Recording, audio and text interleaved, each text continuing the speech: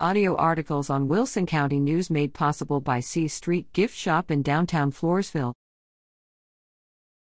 2 fire departments respond to grass fire north of Floresville.